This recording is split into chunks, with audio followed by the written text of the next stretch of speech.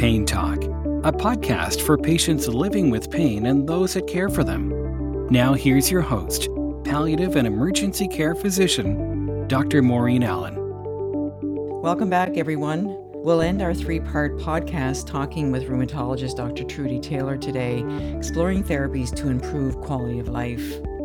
One of the things I always say to patients is that you got to find an activity that feels safe to you, because it's got to be something that, so maybe the water feels safe, but walking doesn't feel safe, these kinds of things. But anyway, we could talk about this forever because I'm a nerd around this stuff too, as well as you are. So we both are, yeah.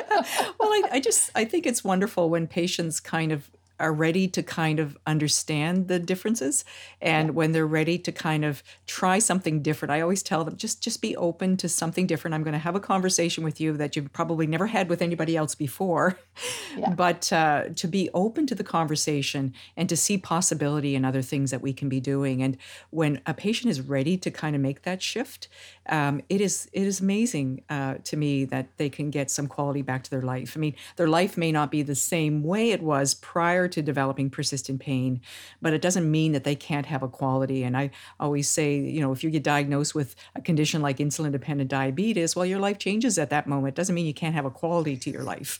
Yeah. It's just that means you've got to make some adaptations that sort of are able to kind of accept that, okay, these are some limitations, but it doesn't have to be a total shutdown, Yeah.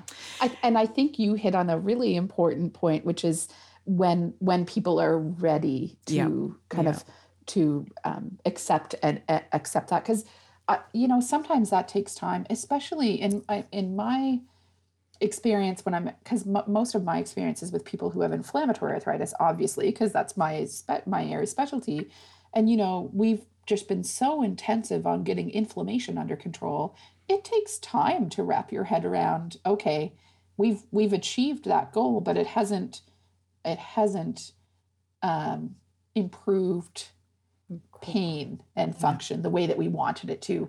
We need to switch gears, and that I think can take some time to get to that place of we were dedicating so much time and effort and education around inflammation that the other piece can fall by the wayside. And I've tried to get better about approaching that early on. Well, patients want you to fix it, right? So when they're seeing specialties and subspecialties, and they come to us almost to the pain clinic as a last resort, they feel like everybody's given up on them, when in fact it may be an opportunity for them to have actually more quality to their life. But I think all of us in healthcare need to understand the process of persistent pain and how it can coexist with so many chronic conditions. But the conversations we have with patients can be so huge early on in the condition.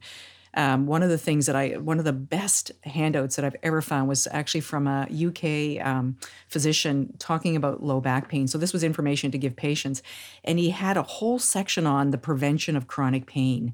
So I said, so these are patients that are coming into the emerge with acute pain, and that section about chronic pain and how chronic pain happens, I thought that is we should be doing that with all the information we give patients with with some acute conditions that are obviously causing them to seek out care that involve pain, and how they can minimize their risk of chronic pain, but still, pursue those therapies that might make a difference to their acute pain. But I just love this handout, and I think every professional should develop a handout. That sounds phenomenal, and I think knowing that up front. Yeah, I think that this is a separate entity. It's a risk factor for your acute pain. It's a risk factor. It doesn't mean it's going to happen, but it could happen. But here's how you prevent it. Yeah, exactly. Yeah, no, that's. I'll have to send it to you. Great. I'd love to see that. It's so good. It's called the back. I think it's called the Back Book.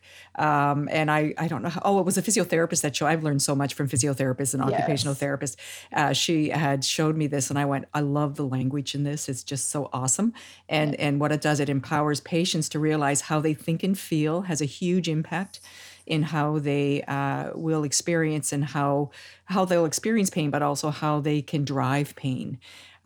So just very simple, basic stuff. And I remember one patient saying to me, well, she said, this is all common sense. And I said, yeah, but sometimes when you're feeling pain, you're in survival mode. You're not thinking common sense. You're thinking about, I'm going to die. Like I've never had pain like this ever in my life, Yeah.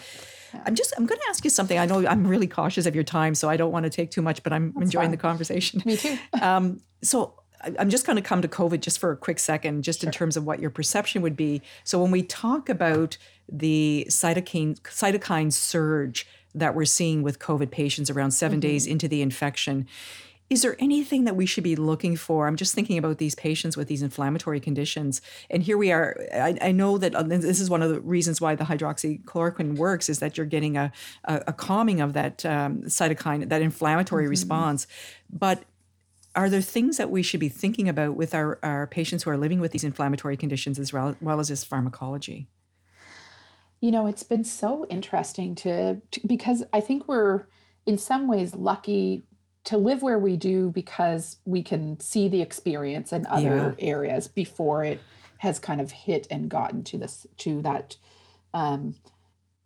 extreme point here in Nova Scotia.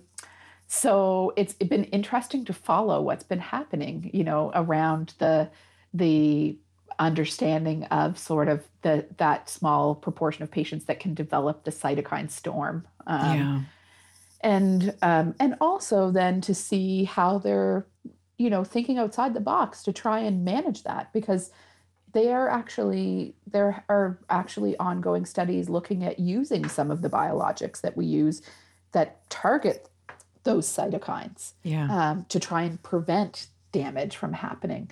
Right. So it's been very interesting times, I think, to see how it's really broadened people's understanding of, the inciting infection, but then all of the inflammatory changes that can happen that are not related necessarily to the infection itself. It is a little bit akin to the idea of the inciting event that causes the development of chronic pain. And then, then you're dealing with the pain. The gliopathy, they often talk about the glial cell dysregulation. So in this case, it's the cytokine storm that, is more of the problem. And so it seems a little bit counterintuitive to use medications that target cytokines, because those are immunosuppressive medications, and using them in someone who has an infection, which normally we would want to avoid. But in this case, it actually who knows, theoretically could be life-saving. So that's kind of been interesting. But your question was really more about patients who have autoimmune diseases. Honestly, we don't have a lot of data about that. So we don't have, there is actually a worldwide registry that has been developed to, and we are able to contribute to that locally. So for any existing patients, so patients who have rheumatic disease that develop COVID, and collecting information about that. So about what meds they're on and how they did clinically with their COVID presentation. But there really hasn't been a lot of data that's come out relating to that. And so from a patient perspective, there's not a big difference in how you would approach the concerns around COVID than the general population. So do the same measures to try and minimize the risk of exposure, with the good hand washing and physical distancing and avoiding or cleaning high touch areas regularly, all those same public health measures that have been discussed. And then the other piece is continuing on their medication. So we don't stop the medication.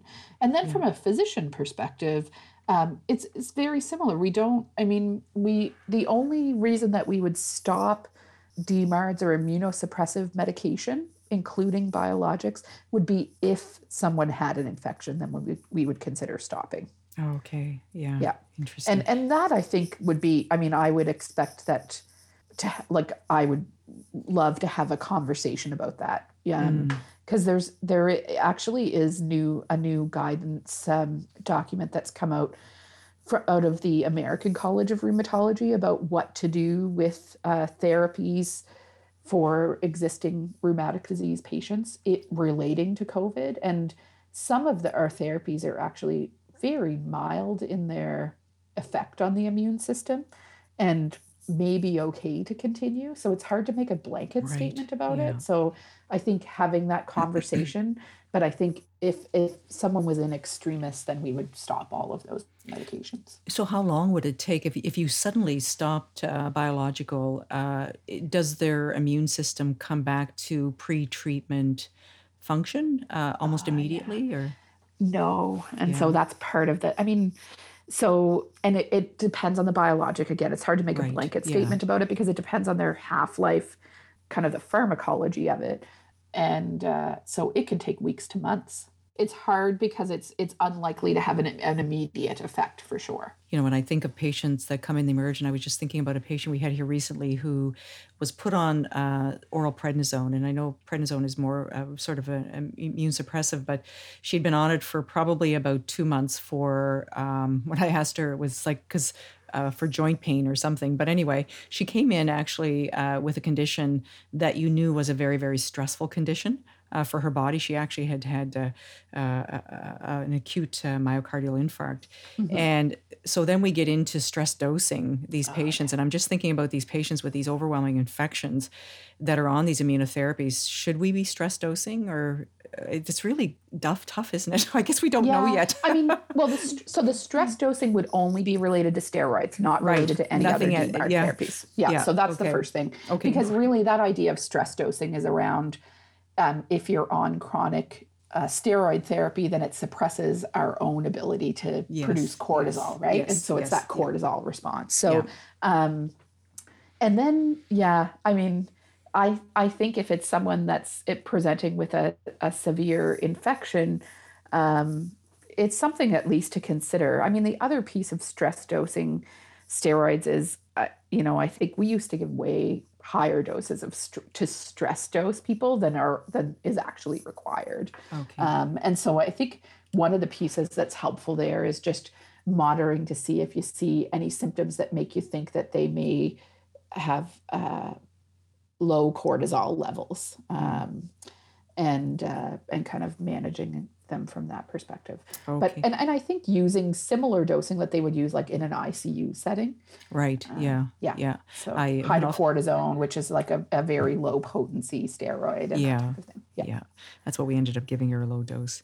Yeah. My goodness. Yeah. We were going down a rabbit hole. I'm just thinking of all these clinical situations. We're all trying to find our own way. I guess. Yeah. It's really changed. And I tell you, it's interesting working in that emergency department now. And the funniest part about it is that we've been fighting for so long around certain kind of processing kinds of things that we've kind of run up against all these roadblocks within the health authority. And well, that's all changed now. I know.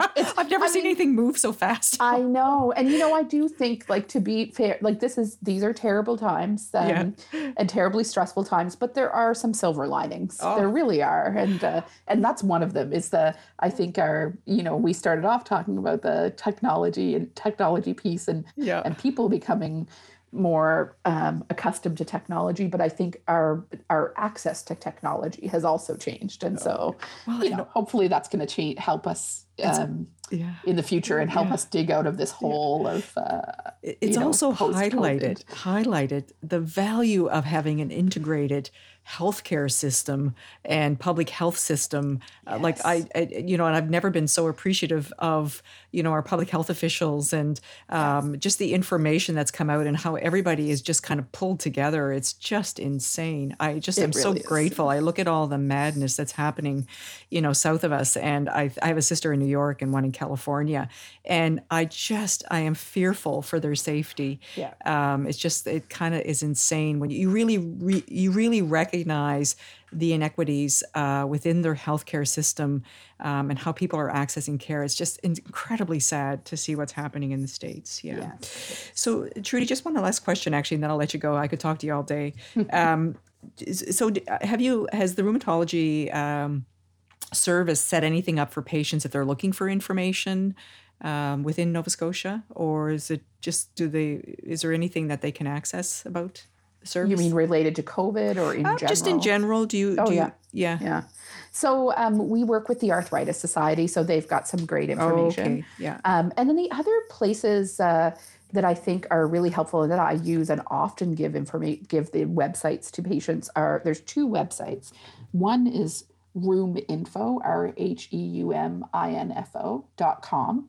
This is a phenomenal website. It was developed by one of my rheumatology colleagues in London, Ontario, but it's got great information both for healthcare practitioners as well as patients about diseases, about medications. Every medication that we use is on there. There's quick fact sheets on there. There's actually videos, and he has some phenomenal videos about COVID on there too. So that's a really great resource. And so wonderful. I really highly recommend it. His name is Andy Thompson, and he's a great rheumatologist and a great educator. And so he's just got a great way of explaining things.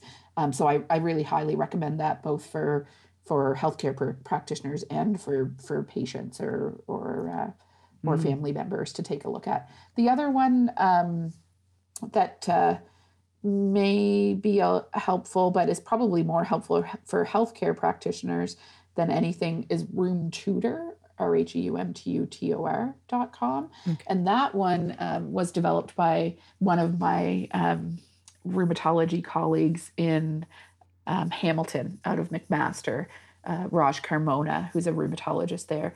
And it's got more around sort of disease activity measurements and therapy. But he has this great series of videos on the musculoskeletal physical exam and joint injection techniques that can be really great if you want to brush up, or if you're going to be doing a joint injection and you want to take a quick look at that.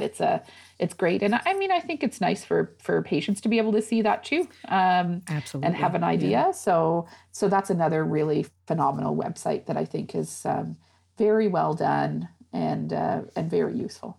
Awesome. Well, that's great. Well, thank you for all your time. I appreciate it so much. And it's my pleasure. Yeah. So I might pick your brain at some other point, but I'll let you kind of not be overwhelmed by my picking your brain too much. I know I really enjoy it. I love chatting with you. So I'm happy to do it anytime. Thank you for joining us for this edition of Pain Talk. To learn more about our podcast and to find links mentioned in today's show, please visit our website at paintalk.ca.